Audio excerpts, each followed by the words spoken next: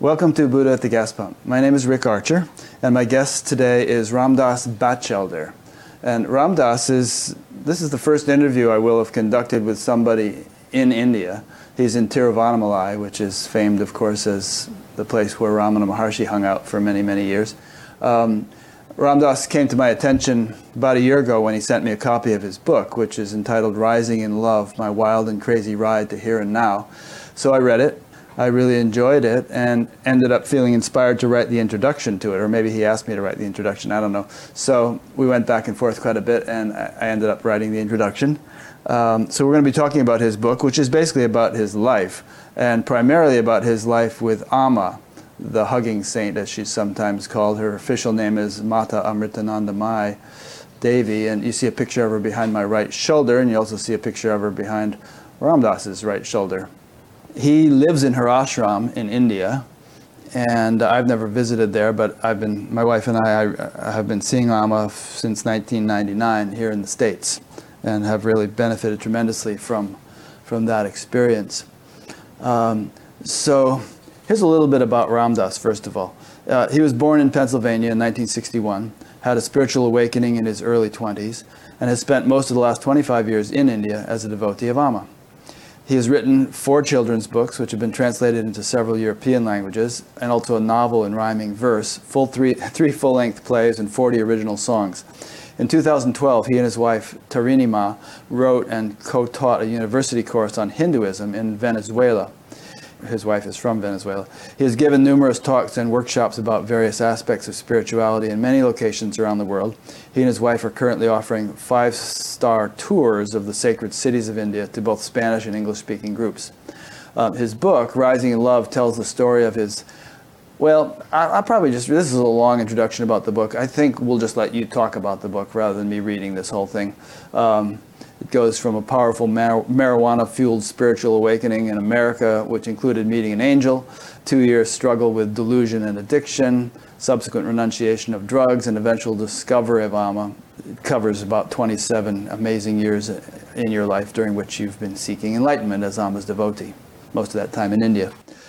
So where would you like to start? It's about a year since I've read the book, and I started reading it again last night and immediately got drawn into it again. It's a very interesting story, and you're a good writer. But, we have an hour and a half, 2 hours here to give people a sense of what the book is about, what you're about, and what Amma's about. So where would you like to start? Well... Okay, good. You're just pausing for thought. Incidentally, Ram Dass is somewhat deaf from having had his ears blown out at a rock concert. Why that didn't happen to me, I don't know, but he's hearing me okay. I'm hearing you pretty good so far. Well, I guess the best place to start is just a few words about Amma, because she's definitely the main focus of the book. Mm-hmm. Those who don't know Amma, she's known as the Hugging Saint because she travels all over the world giving programs of free hugs. And these programs go on for 12, 14, 16, 18 hours, sometimes more. Often she does a bath break during that entire time. Yeah, your voice broke up a little bit, but you said she doesn't take a bathroom break during that entire time. Yes, she generally doesn't. When she gives Devi Baba programs, in the West she gives a special program. So she'll give hugs all day long, and then a special program during the night. And this program will start at about 10, 11 a.m. the next morning, when she's hugging approximately 20,000 people or something.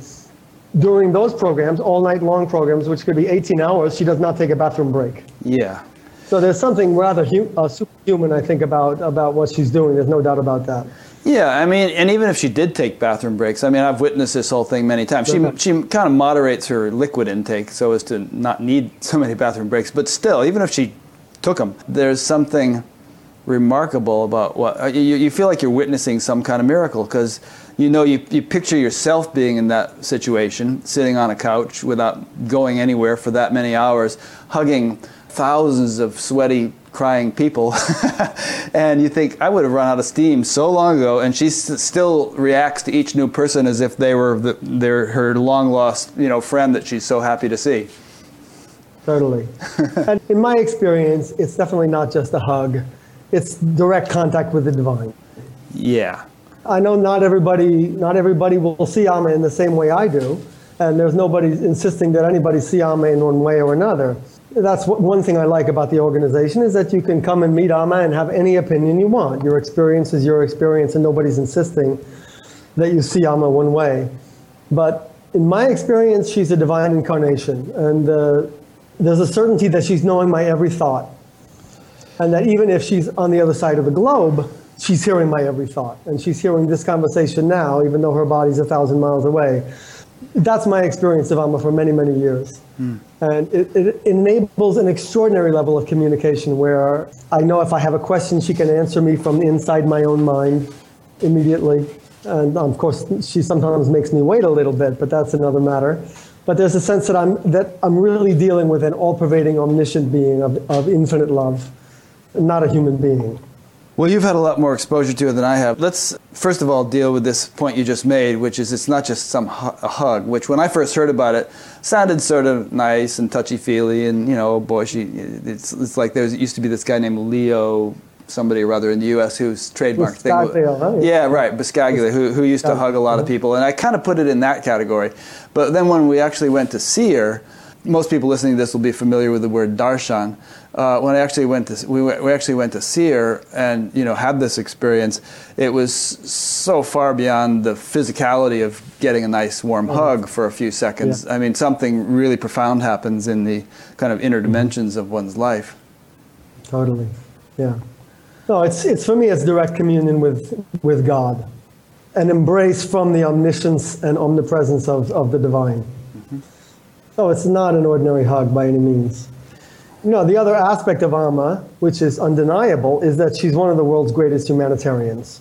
So that even if somebody isn't ready to see that she's a saint or won't want to be told that she's a divine incarnation, we can certainly look at her charitable mission and realize that she's doing incredible work for the poor. And this includes 45,000 houses that the ashram has built for the victims of the tsunami and the earthquake in Gujarat. And they now recently have built 5,000 more houses up in North India where the flood was last year. And it includes 50 K through 12 schools and one of the best hospitals in India, which gives a lot of free surgeries for the poor. Something like 10 million free meals a year in India. Pensions for 100,000 widows, which keeps these women from falling into the sex trade or from starvation.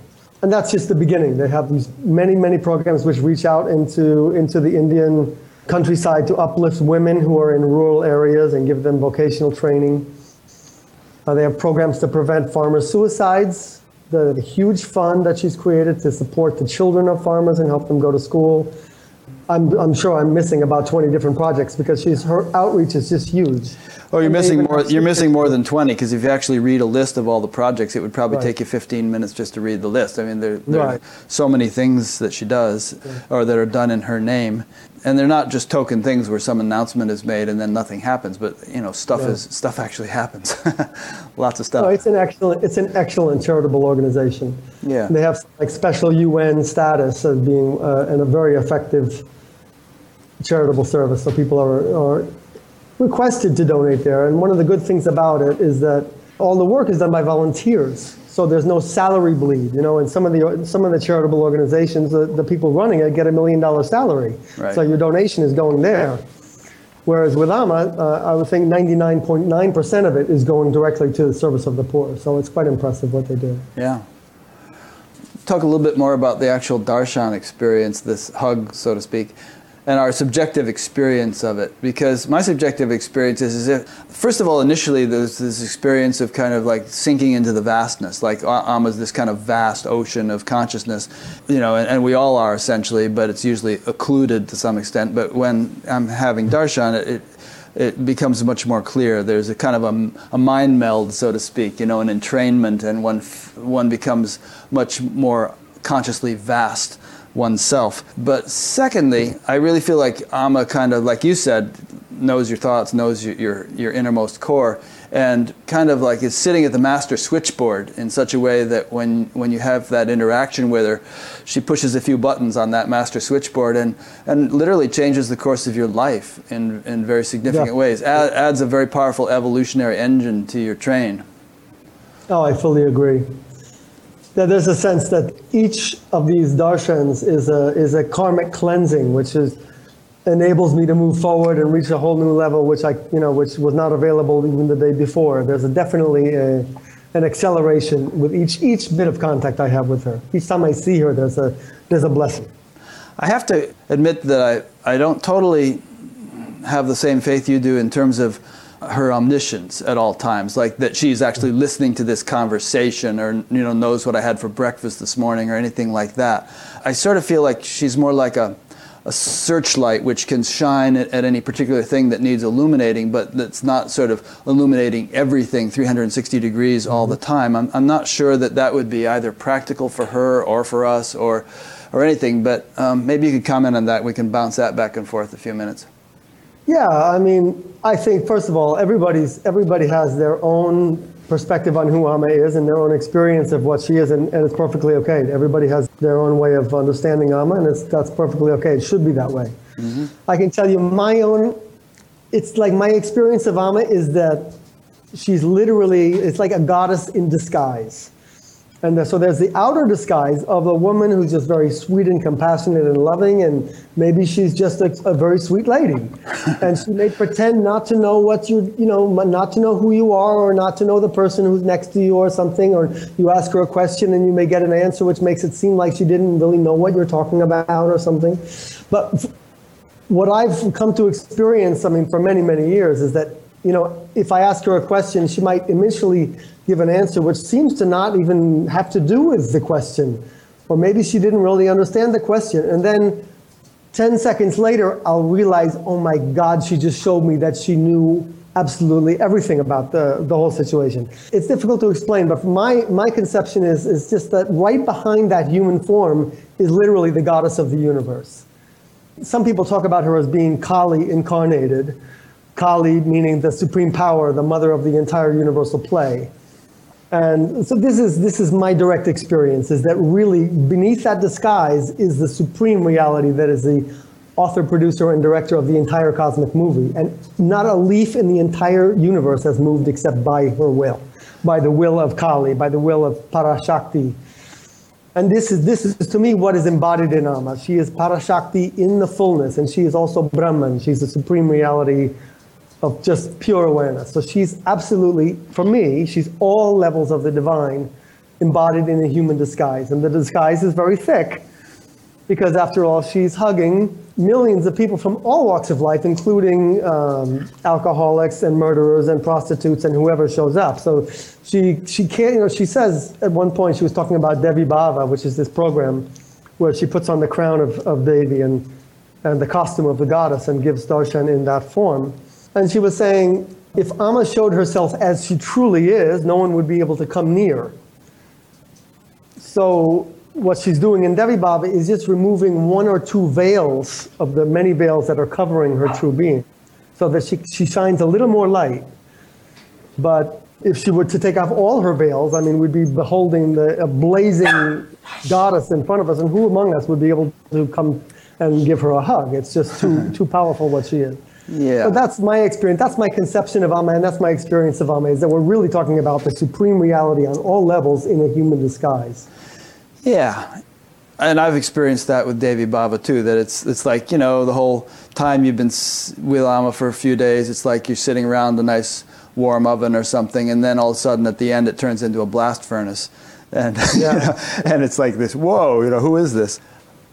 I think people listening to this show will be familiar with the concept of avatars, and it's said that there are different avatars are different degrees of fullness of the divine in their manifestation or in their embodiment. So, for instance, Ram and his brother were said to be avatars. Maybe there were 4 brothers, weren't there? The second brother, Lakshman, I think, was half of the avatar that Ram was, and then the other 2 brothers were each a quarter, and that Ram was more full. And then Krishna was supposed to be way fuller than Ram, according to this mythology, according to this tradition. So if we believe in the concept of avatars, and then we can conceive of different avatars having different degrees of expression of the divine.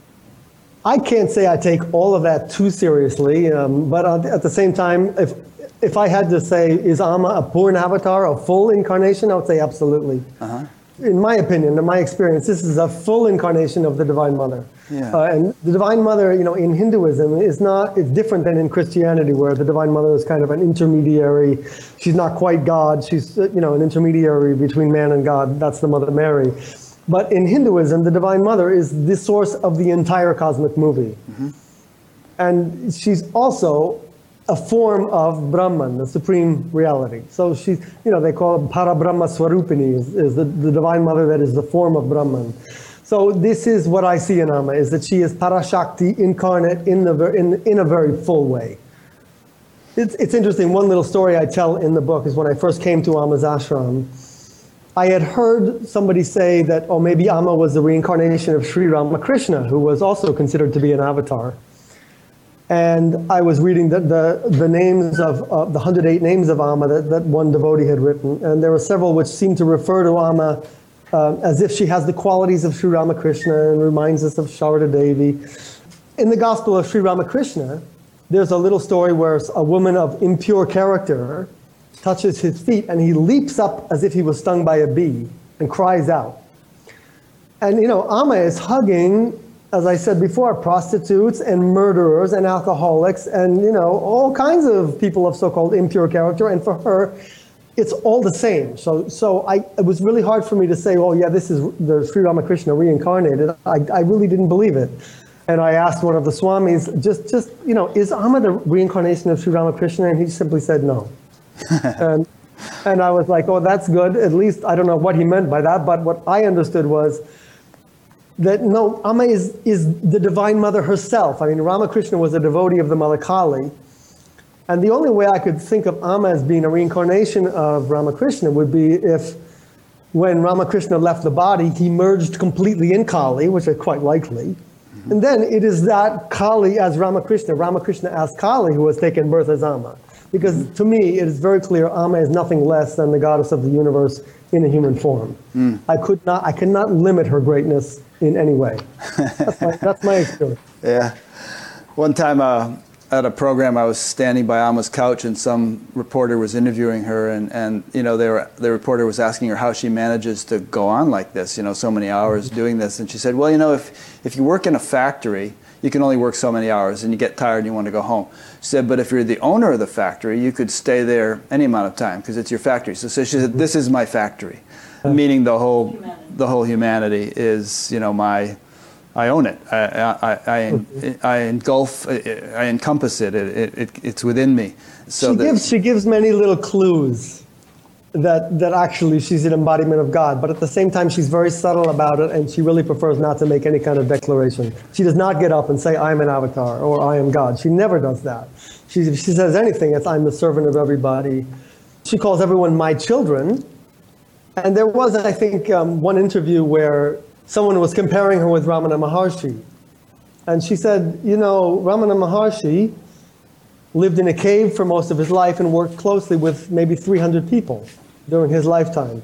Amma is working with literally millions of people of all walks of life. So if you want to compare Amma with anyone, compare Amma with Lord Krishna. She said that? Yeah. I can hear a question forming in the minds of viewers right now. They're saying, yeah, but Ramana Maharshi is sort of famous for having actually caused a wave of enlightenment where a lot of his followers and their followers are actually waking up in terms of enlightenment. But Amma's sort of seeing millions of people. Is there any sort of loss of quality due to the quantity, where she's uplifting millions of people a little bit, but not necessarily bringing people to a state of enlightenment? And I actually asked her assistant, Swamini Krishnamrita, about this one time, and why Amma doesn't talk a whole lot about people getting enlightened. And she said, well, not that many people do. It's a very rare thing, and maybe upon your death, you'll actually awaken. And I haven't quite reconciled that, because I talk to people all the time who I don't think are, I wouldn't use the word enlightened, because I think that's has a very superlative ultimate connotation, but who are experiencing profound degrees of awakening, which are abiding, which are stable, which don't come and go. So how would you address that? Well, first of all, I have the utmost love and respect for Ramana Maharshi and his disciples. I love him very much. He's been a very important pole star of truth for my life. And he's a case in point, by the way, because obviously we could use other examples. Yeah. Sure. And I mean, I love his teachings. In fact, that's really the focus of my own meditation. Mm-hmm. So I certainly mean no disrespect there. I love Ramana. But I think the main point is, what I would say is, if you talked to him while he was alive, you wouldn't have seen many enlightenments. Right. So I think you would have to give Amma 50 years, right? You look after, when Amma leaves the body, 50 years after, you might find 500 people who have attained enlightenment through her teachings and through her grace. I think that's quite possible. You know, I personally feel, but by her grace, I am moving very rapidly towards enlightenment, for what that's worth. So I don't think there's any limit on what Amma's grace can do. I also, hold Ramana in very high esteem. I also, put a bit of a question mark around some of the so-called enlightenments that we see now among so many people giving satsang, and quite a number of them don't look to me like they're really enlightened at all. But I mean, I don't know. I don't mean to judge. But I say, well, let's give Amma time. I mean, while she's still in the body, she might have another 20 years in the body or more.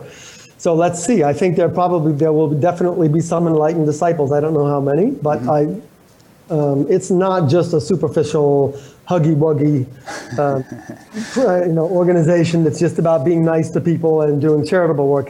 She definitely is focused on God realization. Yeah. I'm definitely planning on attaining it if it's at all possible. Okay. And I really feel very, very confident and very, very happy with the grace that's going in that direction. Yeah. I'll hold you to that. Just yesterday, I actually happened to be watching a little bit of a interview with Papaji that David Godman did, Papaji, and he's one of Ramana's most famous disciples, even though he didn't spend a lot of time with him. But he was saying that all these people that, awaken, quote unquote, in his presence and then go back to the West are really kind of just getting started. And he was a little bit upset about how much hubris some of them show in proclaiming their awakening and their enlightenment and so on. He said he's really sending them out as spokespeople, not really as full-blown representatives of what's possible. Right. But the problem with that, I mean, I love Papaji also and spent 4 months with him and had a powerful experience with him. Mm-hmm.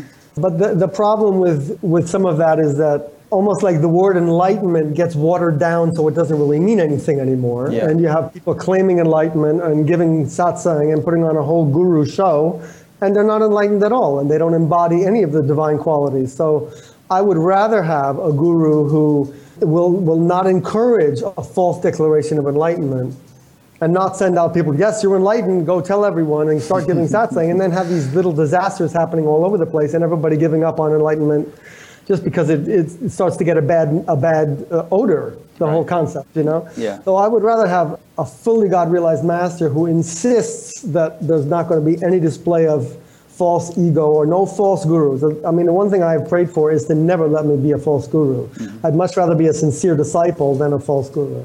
Beautiful.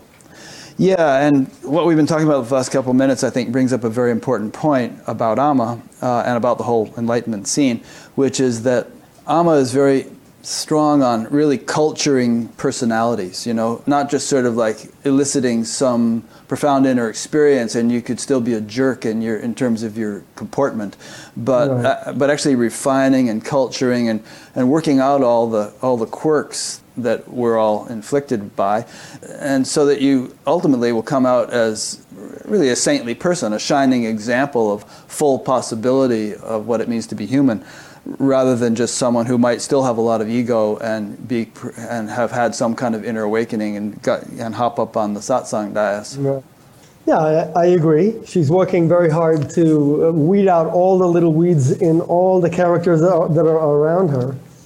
And any flaw, she's going to find a way to point it out and remove it and challenge the ego in all of its aspects until there's nothing left. And this is a long process, and I don't imagine it's an easy process, but I'm grateful for it. There's something really cool about being in that ashram because I'm surrounded by people who are in many ways superior to me in one aspect or another, and so there's a kind of I'm always inspired to do better, to become better. Yeah, which actually leads to my next question, which is what is it like in the ashram?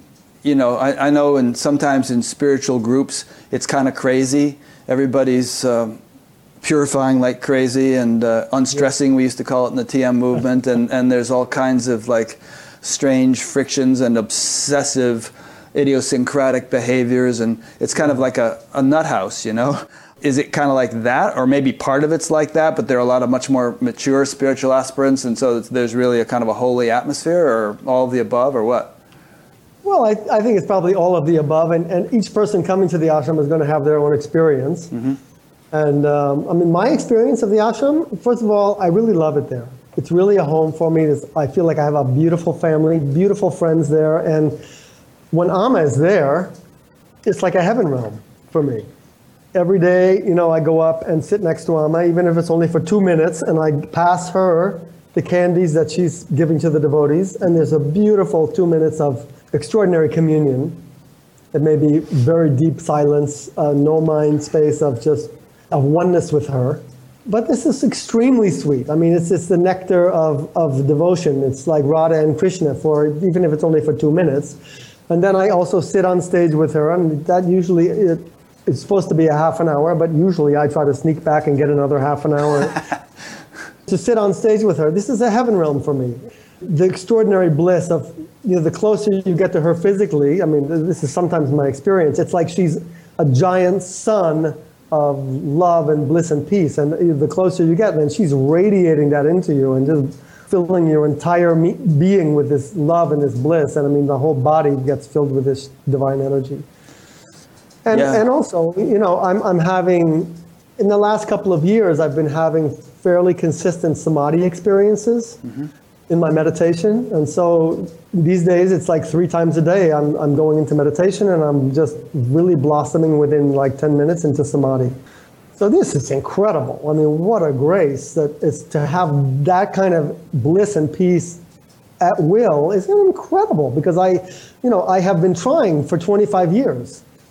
And I met Amma actually 27 years ago, and I have watched this steady progression of trying one form of meditation after another, and all the sufferings and strugglings and big problems with lust and big problems with all kinds of stuff going on, and ashram politics and a lot of headaches, and coming to a place now where there is this samadhi's happening.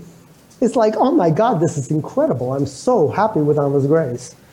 It hasn't been something that was given instantly. It's not like she gave me a pill. I've seen the 27 years of evolution, but it's incredible. I'm so grateful.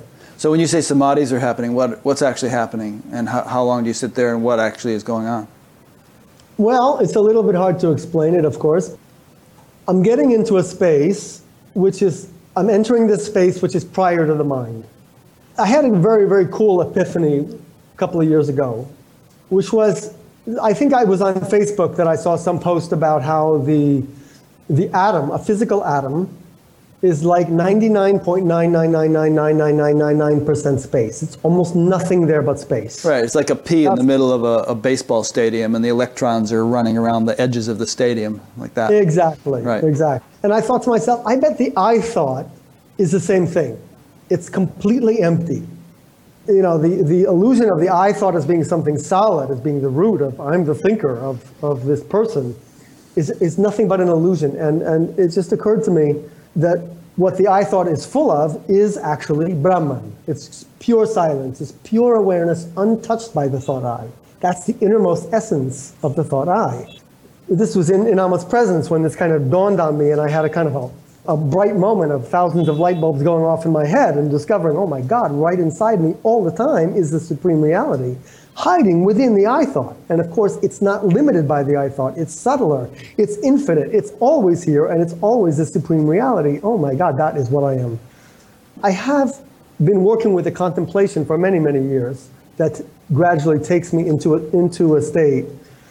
the state of abiding in that pure silence. And it's just become much more simple now. It's become a radically simpler, where I'm able to enter into that space, into the innermost essence of the thought I, and watch the I thought fall away.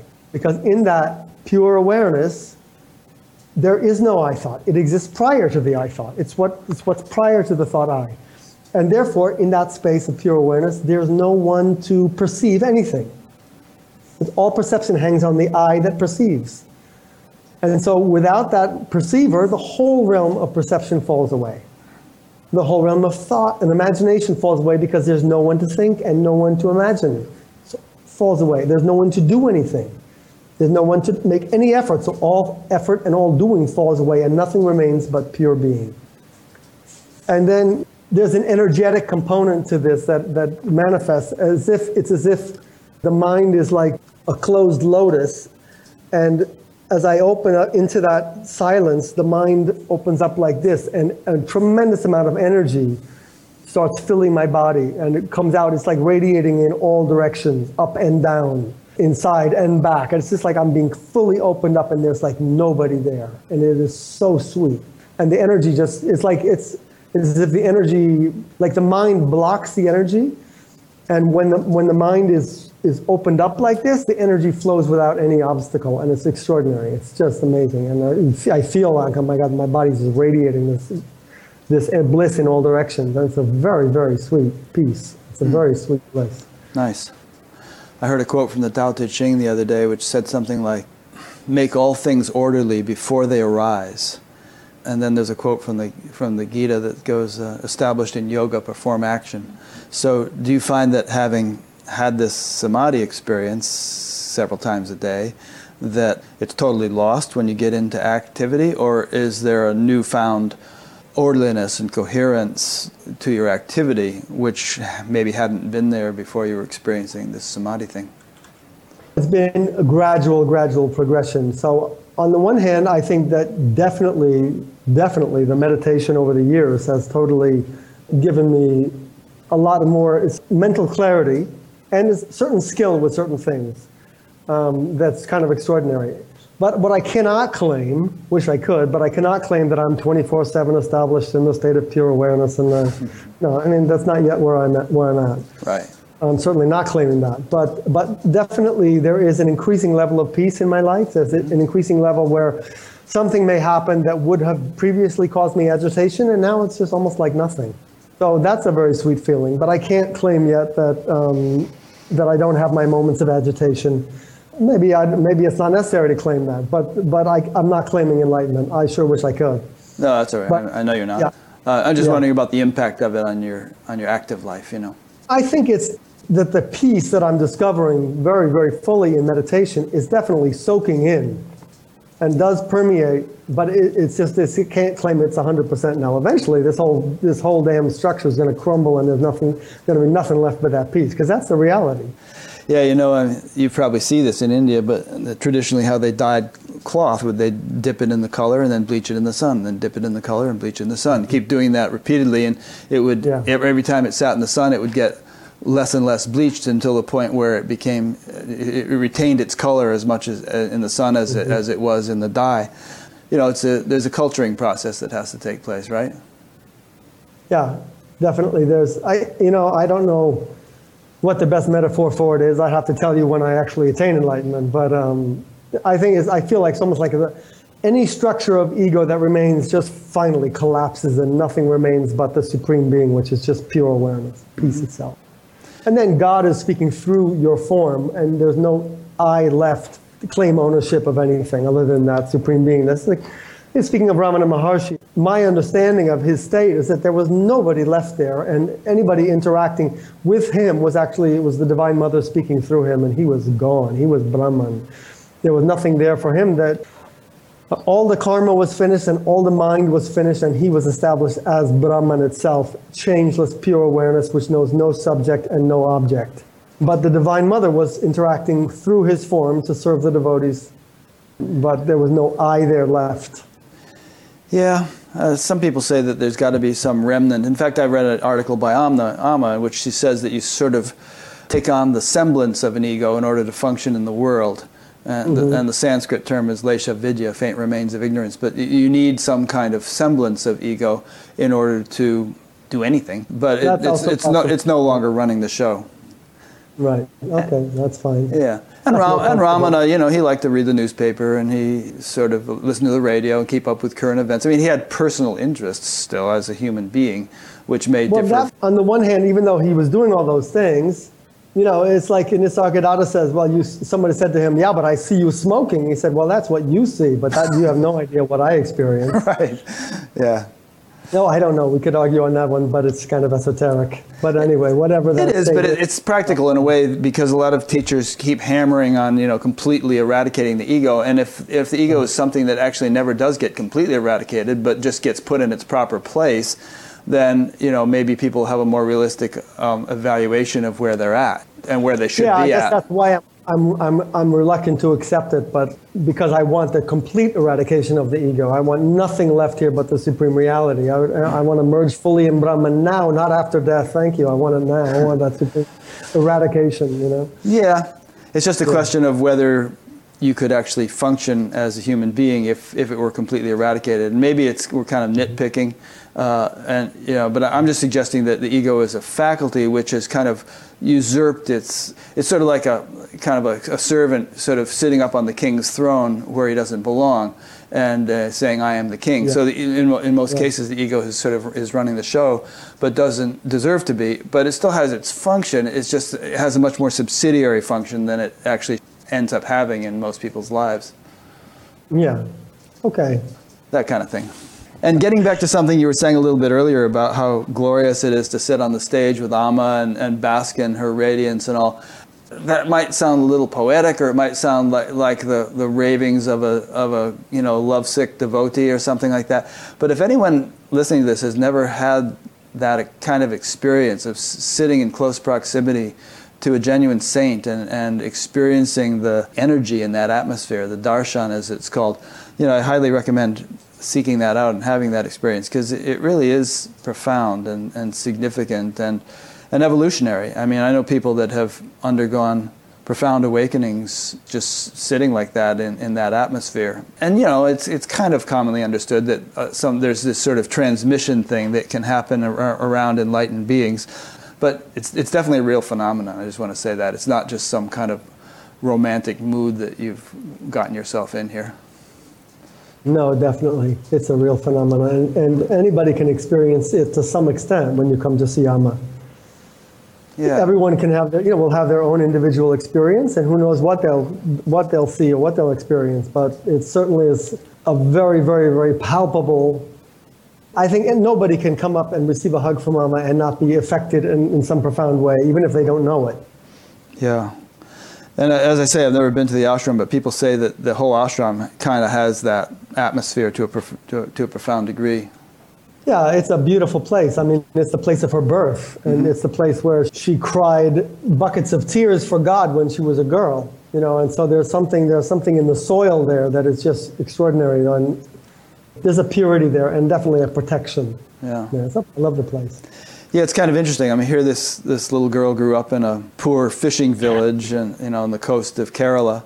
Ended up having to leave school after the 4th grade to help with family chores and stuff, and just kind of blossomed into this world figure, and with this huge following all over the world, and this huge ashram kind of springing up in that spot. You got to figure there's definitely something behind that. It's not something that's going to happen to the average kid who grows up in an Indian fishing village.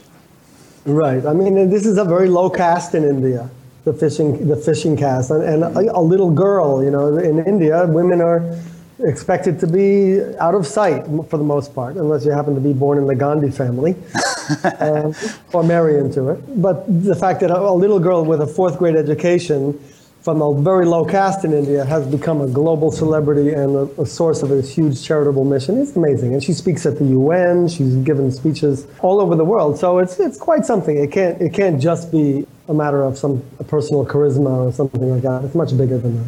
So we've been talking about enlightenment and, people in the ashram, and you mentioned earlier that you feel like a lot of them are a lot more advanced than you or something.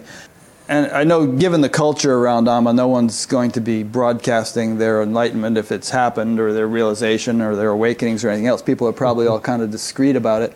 Do you have the sense that there are people there who really have undergone profound, abiding awakenings, whether or not we want to call them enlightenment, but who've really shifted into profoundly higher states of consciousness in a stable way as a result of their whole involvement? Yeah, I would say at least one Swami definitely comes to mind. I won't say his name, but the look on his face is extraordinary. Is that the guy who plays the flute and has the thing pulled up over his... I know, I totally, he's amazing. He looks definitely like an enlightenment that's already happened, but that's just being kept under wraps. He really does. I'd like to interview that guy if he'll agree to it. I think we'll see a number. I think we really will see a number of enlightenments there. You wonder, I mean, in terms of Amma's mission, do you feel like her mission is, maybe it's just multi-pronged, project, but on the one hand, there's the alleviation of suffering, the widows and the orphans and the prostitutes and the suicide farmers and all the stuff she tries to do to, tsunami victims to alleviate basic human suffering. And then there's this whole theme that we're talking about of higher consciousness and enlightenment and so on. Do you feel like that she has a priority one way or the other, or is she just multitasking and covering both of these bases with one effort? Do you feel like the actual alleviation of suffering is just a tool she uses to help her devotees? In other words, give them some sort of selfless service to do so as to attenuate their egos and further their evolution? Or, you know where I'm going with this question? Or is it sort of like killing two birds with one stone and both things are equally legitimate and one serves the other? No, I think it's a good question, but I think for sure that both of them are equally legitimate, and they do serve each other naturally.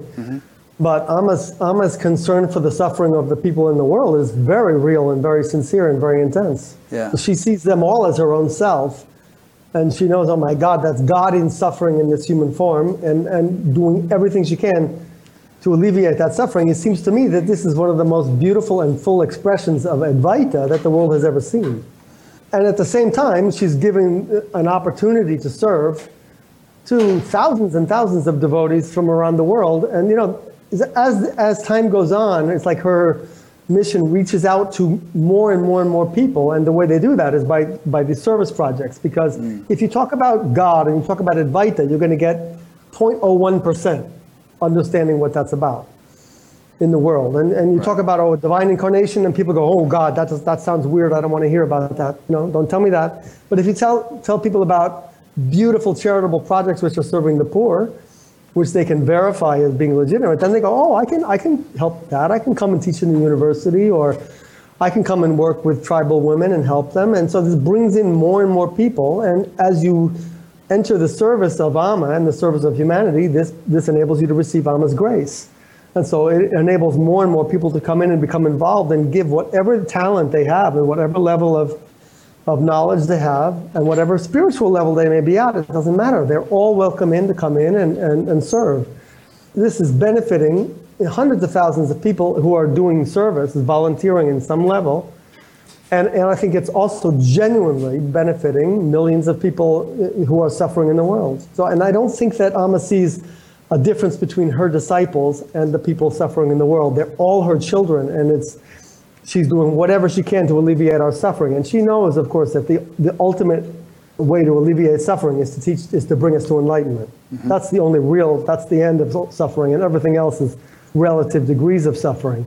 But she's reaching out to whoever she can reach with the best method she can to alleviate their suffering at whatever level it's manifesting. Oh, I think she's just amazing. That's a good answer. Yeah, while you were saying that, I was thinking, suffering there's a continuum, from having had your house washed away by a tsunami and shivering in the cold, that's one level of suffering, or being a sex slave in Mumbai or something, to, being a highly evolved person but still being kind of caught up in ignorance, and there's still a degree of suffering there. And so I guess Amma's just sort of dealing with people at whatever level they're at and kind of hopefully moving them along the scale toward ultimate elimination of suffering. Right, sure. And as I said, it's an expression of Advaita. It's like, I think Ramana is at one side of the scale. Maybe, I'm not sure that I want to say that, but it's like Ramana sat in a cave and he was in silence and he did very little on the physical plane to alleviate suffering. And some are, establishing, look, I see no one. There is no one but the Supreme Reality. I see no one suffering. Ramana said, well, if you see someone hungry in your dream, then yes, go ahead and feed them. But when you wake up from the dream, then you see there's no one suffering. It was just a dream, so there's no need to do anything. You are the only reality. Brahman alone is real, and that never suffers. So that's one side of the scale. Amma takes that full realization of Brahman and says, yes, this is all my children, all is Brahman, and every bit of suffering is the suffering of God. Let me go serve. Mm-hmm. So both are beautiful, both are full, and yet I must say this is amazing what Amma is doing. And I rather prefer the vision that says, yeah, sure, let me have the bliss of Brahman, and also let me go out there and serve the poorest of the poor with all my energy and all my love and with full courage, because I know I am Brahman. I am therefore fearless in my service of humanity, and I can manifest huge compassion. I mean, I love that. It's courageous to walk with great compassion among the suffering and take their suffering upon yourself. I love that. Yeah, and I guess with regard to Ramana or anybody else, different saints have different roles to play. They're just wired differently, have different dharmas. But one thought that's been coming to mind the last few minutes is that for Amma, this is not some kind of merely altruistic effort that she conceives of intellectually as being important or some such thing. I mean, she really feels the suffering of people. I've seen so many cases, I'm sure you have also, of people coming to her whose husband just died, or whose husband had been beating them, or something that's really causing and Amma's tears are streaming down her face. She commiserates with them in a very personal way. And, a minute later, somebody else can be coming and cracking a joke, and she'll be laughing uproariously. So she doesn't get stuck in any one state, but she's definitely, her heart is so involved in each person that interacts with her. Yeah. One of the books I wrote for children is called The Awakening of Wendy the Wave. And basically it's conveying the image that our true self is like the ocean of consciousness. The so-called separate souls are like waves that float on the surface of the ocean. And the waves don't even know that there is an ocean, most of them. But they think they're separate, and they think they're Mr. and Mrs. Wave. But a wave like Amma has realized that, in fact, she is the ocean. She has merged in the ocean and discovered her true being to be the ocean. Mm-hmm. And that ocean is fully present within every wave. So that when we come up to her, it's not like she's meeting a stranger, she's meeting herself, and she fully knows every detail of our personal life, knows all of our suffering, knows all of our pleasure and all of our pain. And she is so fully with us in our life, so that it's just like there's no distance between Amma and wherever we might be in our life. She's fully with us already. She's already always within us, always hearing our thoughts. So this is why when somebody comes up before her, the tears flow, because she's in that person. There's no separation. That's just one concept. No, I think you're right. That's my experience with her, that she really tunes in, knows you very intimately, knows things about you that you yourself don't know, or that you haven't told anybody or whatever, and responds in those few moments that you're with her in such a way as to help to move you along, to remedy the situation, or to protect you from some harm you might be doing to yourself or about to do, or all kinds of situations. Everyone is different, but it's really remarkable. I think she's taking your suffering onto herself in those moments also. When you see her with tears streaming down the face, she's taking your suffering, and in those tears that she's shedding on your behalf, she may be taking years of pain from you. So I mean, that's an interesting point in itself. I mean, if she is taking your suffering, then obviously the ocean can absorb a lot of dirt, before it gets muddy. Whereas a glass of water can't absorb very much before it gets muddy. And Amma herself, on a personal level, experiences a lot of suffering. I mean, physically she's in severe pain from this repetitive motion injury of hugging 30-something million people. She has diabetes, she has various physical difficulties, some problems with her lungs and so on. So she's not like the epitome of physical health, and yet she continues to do this thing and shows very little evidence of what she's going through. I mean, I think if any of us were to actually experience what she's experiencing physically without being her, without having her level of consciousness, we'd be like in bed flat, calling for the doctor. We'd probably be instantly dead, actually. I think the amount of karma she's carrying. Yeah. But she's never canceled the darshan program, even though she may be bearing tremendous pain. She just never shows it. I mean, maybe at the end of a darshan, she'll get up and you go, oh my God, she can barely walk for a few steps. But then 4 or 5 steps later, she's just, again, radiant. Yeah. After 1 hour of sleep, she'll do the same thing again the next day. So there's something superhuman going on there. There is. I mean, I've seen her have to interrupt the program to go and vomit, because she was physically sick, and then come right back and keep smiling and doing it for quite a few more hours. The rest of us would have said, it's off for the. I heard Amma say an interesting quote recently, and I think it was her Christmas message this year, or New Year's message. She said, once Amma gives something, she can never take it back. So that she's given her life to the world, and she's just not going to, be an Indian giver, so to speak, pun intended, and take it back once it's given. So she's just going to carry on like this, regardless of her physical experience or whatever. It was actually in the context of something where she had to be put in the hospital for a few days because she was having such a hard time of it. My wife Irene just passed me a note. She just wanted me to mention that she herself has had many experiences of Amma's kind of all-knowing nature or omniscience. I have had. Obviously, this is an interview in which we're just kind of a couple of Amma devotees talking to each other, and saying all this stuff. Yeah. There are probably there are thousands and thousands of people who could say what what Irene just said, that it's kind of a remarkable phenomenon. Let's talk about you a little bit more. I mean, your book is really interesting, and you have kind of a wild and crazy and interesting background of all the stuff you've been through over the years. If you feel that wouldn't detract from the conversation we've been having, it might put it more into a context. The subtitle of your book, My Wild and Crazy Ride to Here and Now, there is a sort of divine madness, I think, that many people go through on the spiritual path, where you no longer have the stable moorings of conventional life in the world, and you kind of cast those moorings free and begin to float on unknown ocean, to mix metaphor, same metaphor more or less. And you can go through years and years and years of pretty crazy stuff as your life gets rearranged on the inside, and your outer life might appear to be rather dysfunctional, rather nutty, rather unconventional, and you don't care because you're so fixated, so focused on the inner metamorphosis that you're trying to go through. So that in a way is the theme of your book, I would say, isn't it? Yeah, I had a very, very intense spiritual awakening when I was young. It went from, when I was about 21. Tell us about it. I went from cynical atheist to deluded prophet within about 6 months. So, I was studying theater at Theater Conservatory College, the State University of New York at Purchase.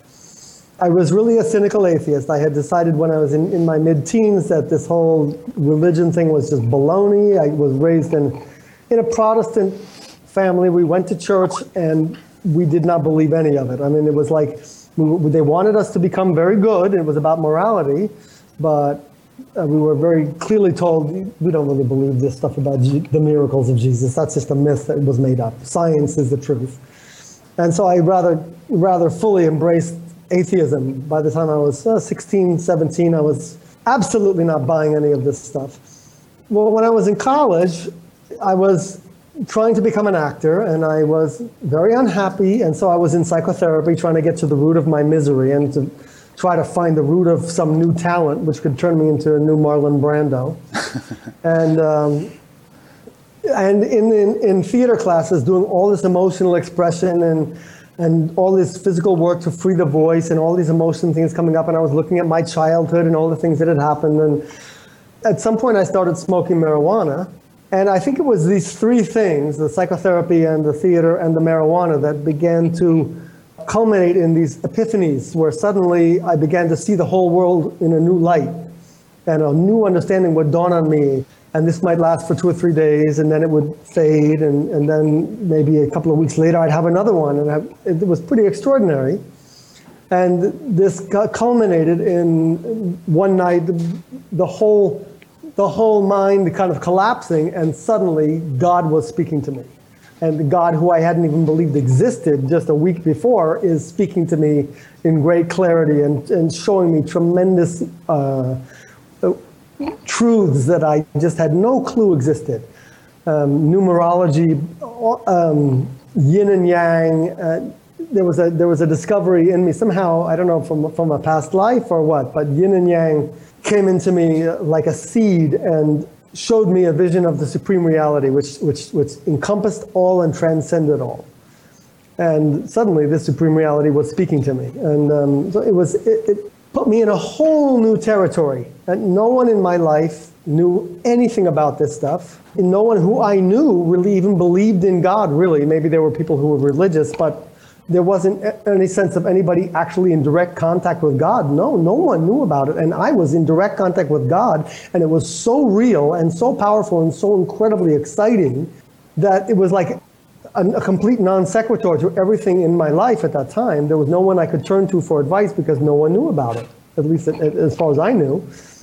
The ignorant childhood, that I had little, I did not know there was a spiritual path.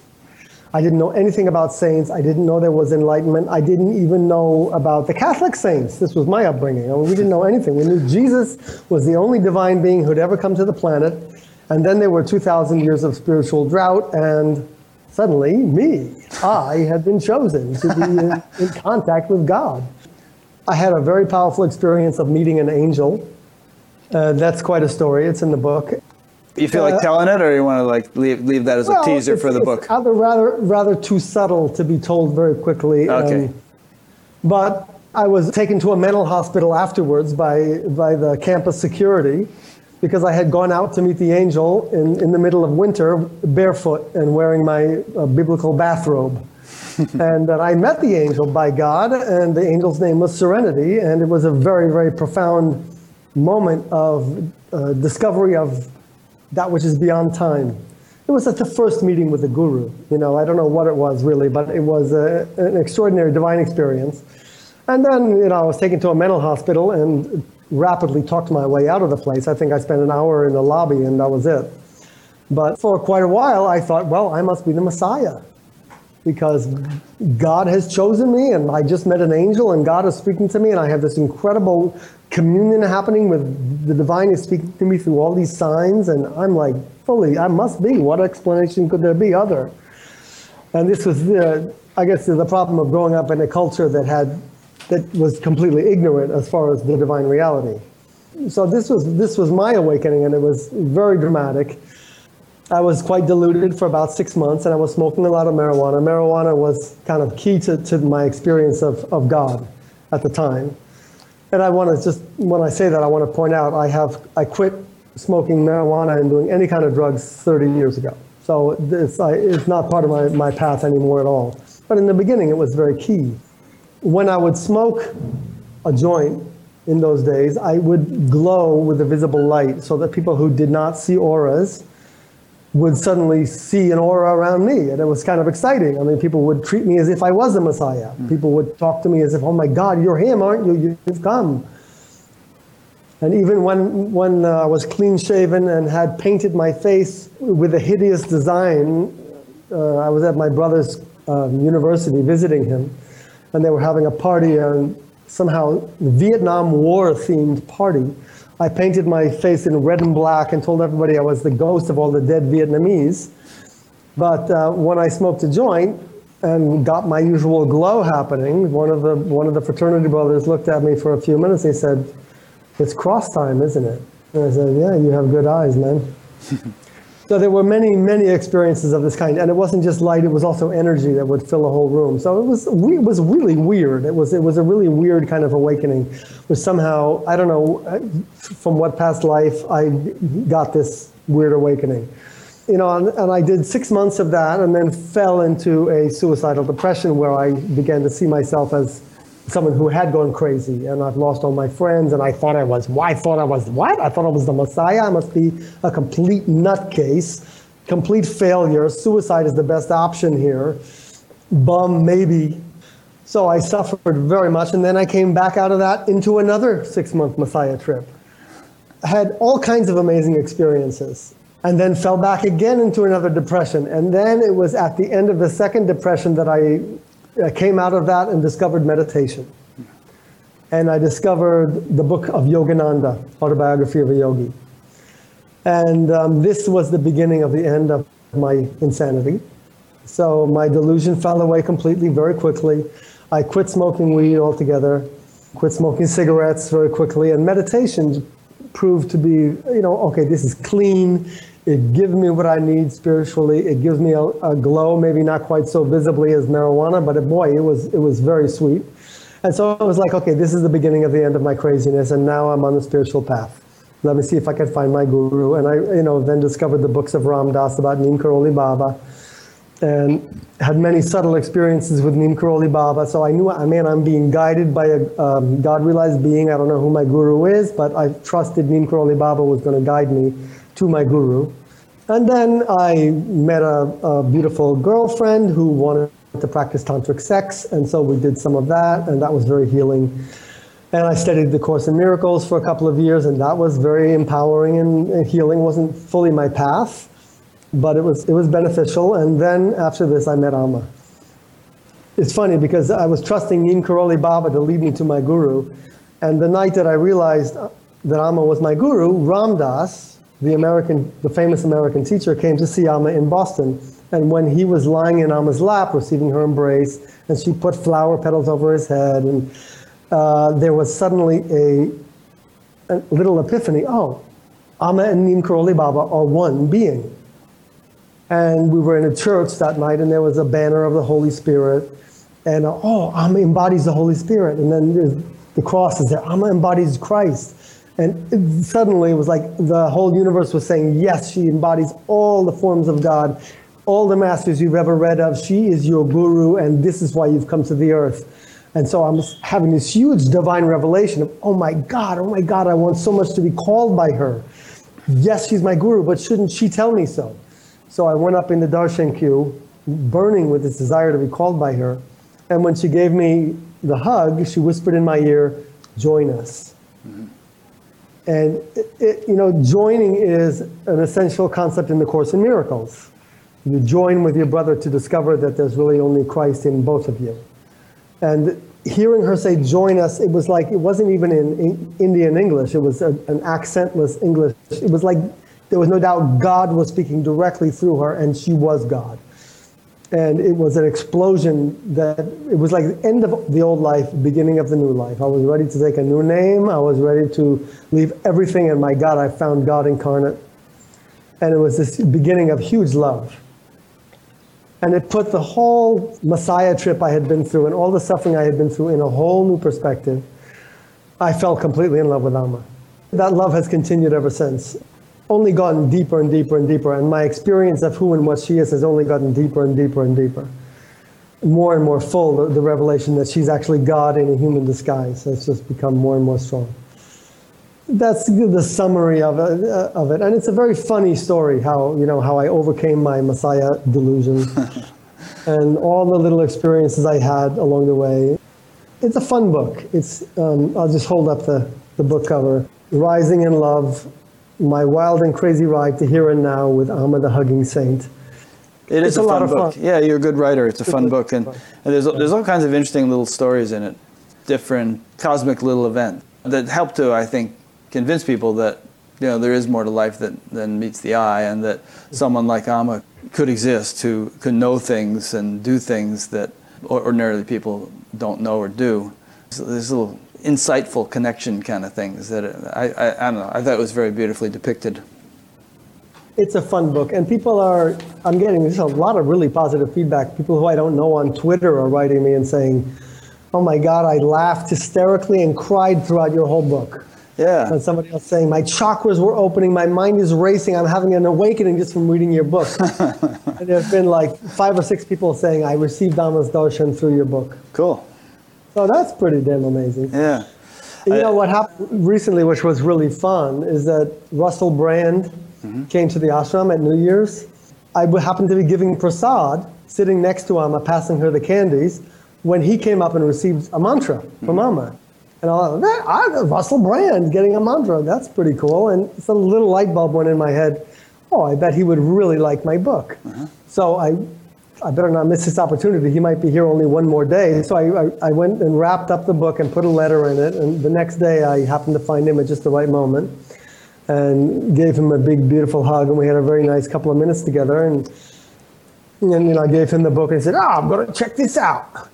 A couple of days later, he posted a photo of himself reading the book on Twitter and Facebook to a combined audience of 11.7 million people. So this has suddenly got this global publicity going. It's fantastic publicity. Yeah, I mean, did you notice a big spike in book orders at that point? You know, I honestly haven't been checking. I haven't following the book orders so closely. Yeah, I'm hoping that Russell read my introduction to your book so that I'm sure he did. Yeah. So that somehow or other it'll enable me to do an interview with him. I'd love to do that. He's a lot of fun. A lot of your book, not a lot, but a fair amount of your book has to do with your various struggles with relationships. Your attempt to be celibate, and then various relationships you went through, and then your marriage, and some of the difficulties you faced in your marriage. You want to talk about that kind of thing a little bit? Because a lot of people, everybody has this in their life, and people appreciate hearing somebody else's take on how to deal with it all. Well, when I first met Amma, I was actually in a relationship with a woman. This was a woman that we were practicing some tantric sex, and that was very beautiful. And I liked her, and she liked me, and we were thinking, well, maybe we should get married. But after I had been with her for about a year, I was feeling actually very full, as if, I'm really not that interested in sex anymore. It's like, it's okay, but it's like, when you haven't had it, there was that huge hunger for it, but once I'd had it, and I had a very fulfilling sex life with practicing Tantra together, and I was like, wow, then suddenly I didn't really care that much about it. And I was like, what I really wanted was to find out what these yogis in Autobiography of a Yogi had found. I wanted to become a monk and live in India. So when I then, told Amma that I wanted to become a monk at our first meeting, she laughed hysterically. And she laughed and laughed and laughed and laughed, and she's holding somebody on her lap and giving them a tremendous ride while she laughs and laughs like I've never seen anybody laugh before, as if this is the funniest thing. I mean, you probably have never seen anybody with so much sexual desire saying they want to become a monk. I think that was probably the root of it. And I think she was also seeing my entire Messiah trip and having a great laugh about all of that also. I mean, I can tell that story. I suppose we have time for that. Sure, we have time. She said, there's a name for the kind of sannyasin you would be. Sannyasin is monk, and I had said I want to become a sannyasin. So she said, and this was being translated out loud. In those days, the questions were translated for everybody. So everybody heard the question and the answer. She said, there's a name for the kind of sannyasin you would be. When a newly married husband has his first quarrel with his wife, sometimes they'll say, I'm leaving you and renouncing the world. And they'll put on an orange robe and go out into the town, and within a few days, he'll be winking at all the women and making all kinds of mischief. That's the kind of sannyasin you would be. And then she said, you have a mind like a cat. No matter how much you feed it, it will always be stealing something. And actually, this was sort of reflecting something that, in some of my earlier years, I had actually done a little bit of mild shoplifting. When I was working as a waiter, in my anger and my frustration at everybody, I would steal a pair of salt and pepper shakers. It was probably about $50 altogether worth of stuff I had stolen. It wasn't a lot of stuff, but nonetheless, it was a pretty nasty little sin. And there was something about her saying, it will always be stealing something. I said, I wonder if she knows about that. But there was, of course, a moment earlier where I had decided I had to renounce all of those kind of wrong actions. I woke up a little bit spirituality and realized I had been really on the wrong path. So I said, okay, after this darshan where she had laughed at me and, said basically, you're not monk material, buddy, I said, wait a minute, that's the goal of my life. I want this so much. I have to have this. And all right, God, I'm not giving up so easily. Give me a sign. So as I was driving back home, I said, give me a sign, God. And I was driving through all these little towns in Massachusetts, and I kept seeing in every single town, Maple Street. Every town, I saw 5 or 6 of them. And I was like, wait a second, is that the sign? And I understood Maypole. If you really want to become a monk, you may pull for that goal, and Amma will help you. So I got this very clear message. So I decided then and there, yes, I'm going to do it. I'm going to pull for that. Whether I succeed, I don't know, but I'm going to try. And so within a couple of months, my girlfriend and I had broken up. It just naturally kind of happened. And I moved in with some friends who were doing a spiritual community, and sort of decided to let me increase my meditation time from 2 hours to 4 hours a day, and let me try to become a sannyasin. And then fairly quickly I had a rather powerful miracle. from Amma. I don't want to tell the whole story, but at a time when I was stuck in a snowdrift. Oh, that was amazing. Yeah, I read that story. Yeah, it's quite a powerful story. She literally manifested a jack in the trunk of my car, which had a piece of candy wedged into it. Yeah, I mean, I just read that last night, and it's like you were trying to get your thing out of the snowdrift, your car, and you already had one jack, and you'd been working, and you needed two jacks to really get it out, and you had been getting sand from a bag in the trunk, and you couldn't get it out. So you opened up the trunk again, and there on top of the bag of sand, which you'd been getting sand out of all this time, was a new jack that hadn't been there, and it had a piece of candy wedged in it. So that was kind of amazing. It was amazing, and I knew in that moment, this is a miracle. This is like a biblical miracle I'm seeing. And it's like, absolutely. And I took the piece of candy and ate it, and it had a moment of ecstasy, and then put the second jack in there, and vroom, we got out without any more struggle. So this was definitely a sign that there's very powerful grace here. But to get back to the relationship question, so then I was determined to become a monk, and so there were, some ladies in the town where I was living there in Massachusetts who were winking at me and sort of, hey, would you like to have dinner with me? Are you sure? And I was like, I'm so sorry, but I'm going to become a sannyasin. So I pushed that away and ended up going to Amma's ashram as a brahmachari with the determination I'm going to become a sannyasin. I wanted so much to be a brahmachari. For a couple of years, I was just very engulfed in the ashram life. I was doing my best to meditate all day and do seva and be fully absorbed in the Amma scene. And I didn't have much difficulty with sexual desire. It was kind of a bit of grace from Amma. And then I went through a period of suddenly very, very intense lust and struggling with it very intensely. And there was one woman in the ashram, and I think she wanted to have a kid. And I felt like, oh my God, I'm so in love with this woman, and she's so in love with me, and I'm going absolutely crazy. I was trying to push it away. No, I don't want that.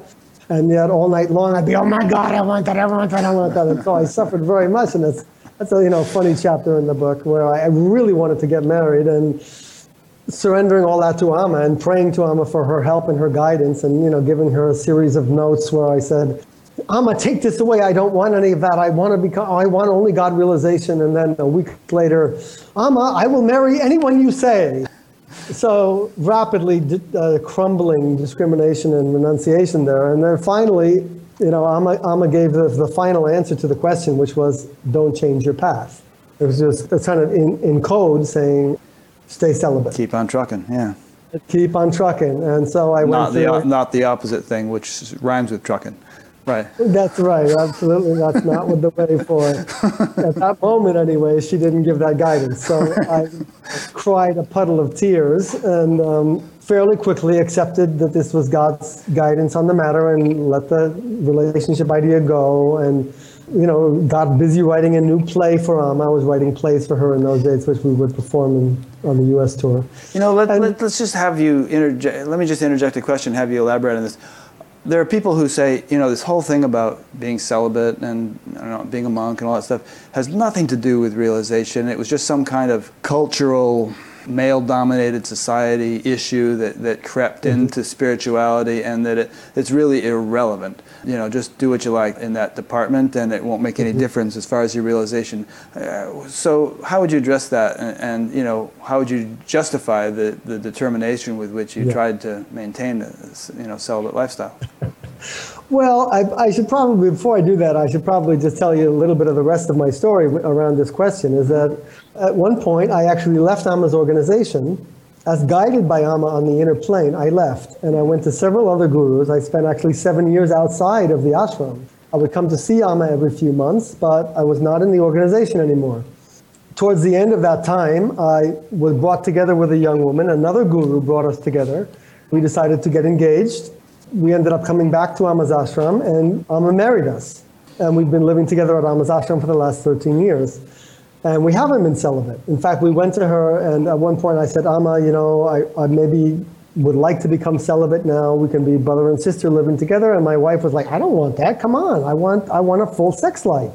And Amma told no, you should not be celibate. You're married and you have to fulfill this for your wife and accept. So it was like we were very specifically guided to not be celibate and to live a normal married life. And I have to tell you that my spiritual life has only gotten better since then. Mm-hmm. And were you able to do that without any kind of hang up or conflict? I mean, since you had browbeaten yourself so severely for so many years over the celibacy thing, were you able to just sort of relax on it and put it behind you and just live a normal sex life, or were you still kind of a little inhibited or hung up? I think there was a transition there, but it wasn't a long transition. I like sex. I've always been very, very sexual in my thinking. I grew up as a normal American kid. When I was in high school, I think sex was probably 90% of the contents of my mind. So, as with most high school kids, yeah. And celibacy is very foreign to my nature, really. So to come back into having a very fulfilling sex life has been just sweet and natural, really. It's been very nice. You don't find it draining or anything like that?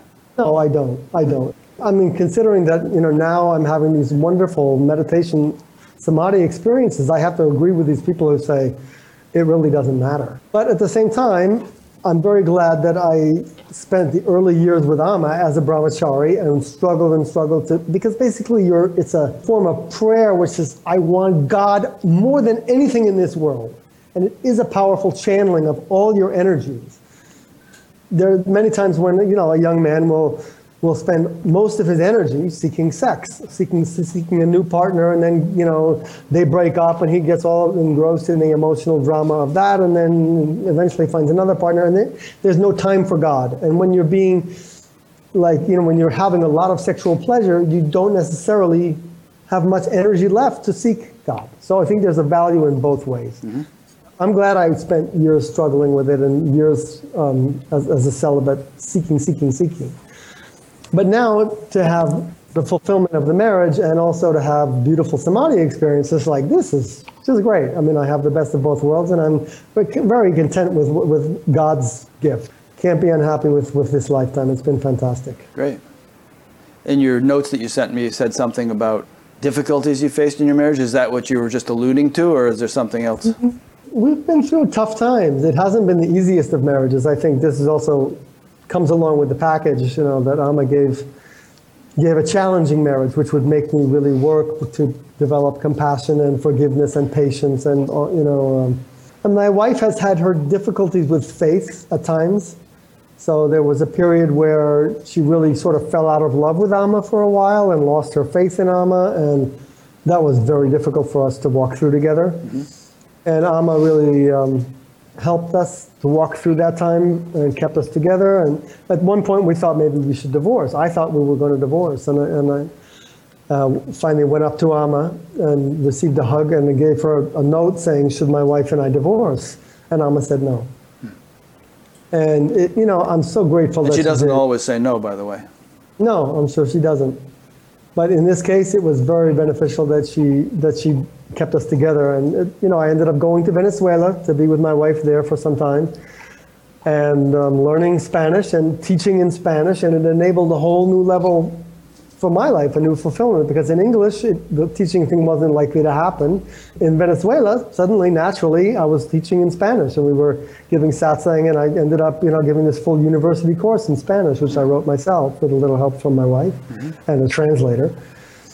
So this opened up a whole new level of my life. And then, my wife regained her faith. Nice. So it's been very, very sweet. Yeah. There's a beautiful story, if you don't mind. I'll just tell a quick story about how my wife was called by Amma. That she was in India, her whole family was in India, in another ashram. And her parents were the devotees of another saint. And her father is a writer, and he was just finishing up his writing work for the day, and he was feeling really tired. He said, let me just meditate lying down before I go to sleep. And he starts feeling this very deep, unusually deep level of peace. And suddenly he feels like there's another being in the room, and he opens his eyes and he sees Amma standing in the room in a living form. And she says to him, give me your baby. And he said, Mother, I have no babies. My daughters are all grown women. And she says, give me your baby, Tarinima. And then she vanishes from the room. And Tarinima is my wife's name. Right. And he comes out of his room and sees her and says, daughter, go to Kerala at once. The Divine Mother is calling you. It's a nice story because it gives a clue as to Amma's not just a nice lady giving hugs. You know, she's more in the realm of a Jesus Christ. Yeah, and there are a number of stories like that too. I mean, if you start reading the books about Amma, there's this series called Awakened Children. There are all kinds of stories like that where she'll show up and say something to somebody, and then they'll come to the ashram, and she knows all about it, and it was all kind of like perfect, and it's pretty far out actually. It's pretty far out, and it's even more far out the fact that she pretends to be just an ordinary lady. You know. So why did you come back to the ashram after 7 years of bopping around India, visiting other gurus? Well, I guess you would have to say it was just God's will, the whole thing, really. She pulled me back. It was time to come back. You know, she did it through my wife. I was with another guru. I had stayed with many different gurus, and at that time I was living outside the ashram of this guru. And, you know, I said, well, the Divine Mother's put me here. And when Tarinima basically fell in love with Amma, she came down to meet Amma and fell in love with her.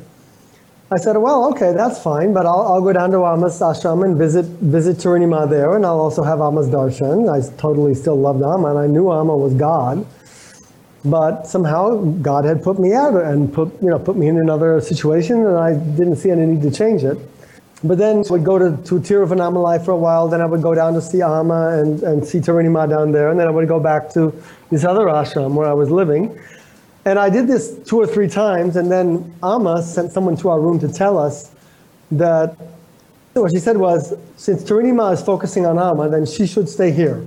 But since you're focusing on this other guru, then it's not good for your spiritual life to be coming here and seeing Amma. It will only distract you, so you shouldn't come here anymore. If you want to come, it could only be for 2 days at a time. But at the same time, if you want to get married, then you can. Amma gives her blessing. So we were left with this perplexing message of, oh, you can get married if you want to, but you can't be together because she's going to be here and you're going to be there. So we were left with this rather confusing message. I thought, well, this has to be a Leela. I don't know what this can be, but it doesn't make much sense. So let's see what happens. So we went back together to see this other guru where I was living. Every day when he came out for his darshan, I suddenly began hearing very clearly from him, it's now time to return to Amma and lay your life at her feet. I heard the same message 7 days in a row, and I was like, okay, I get it. It's definitely He wasn't saying that, you were just sort of feeling that, right? You know, my relationship with him was something where I would hear his voice. In the same way that I hear Amma's voice, I heard his voice very clearly, and I had no doubt that he was, I mean, it had been confirmed hundreds of times. I was receiving direct communication from him on the inner plane. So this was one of thousands of these communications where, yes, he was telling me very clearly on the inner plane, it's now time to return to Amma and lay your life at her feet. So then it was very clear that's what was meant to happen, and we went back to Amma, and I explained to her, this is what I have received, I'm going to be coming back here now, and she very quickly accepted me back in the ashram fully, and so it was fairly easily accomplished to move. Nice.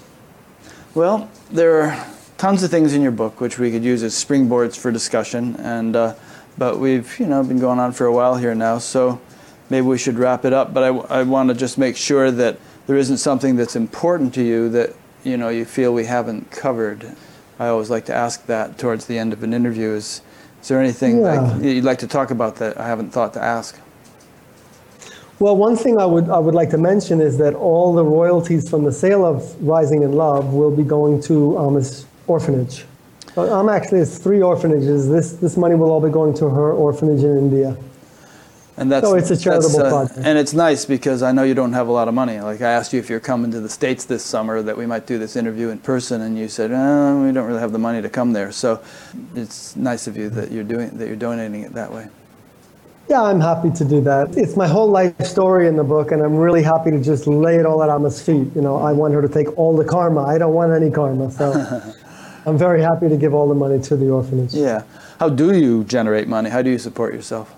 Just these tours that you organize? We have a couple of, yes, the tours is one main way.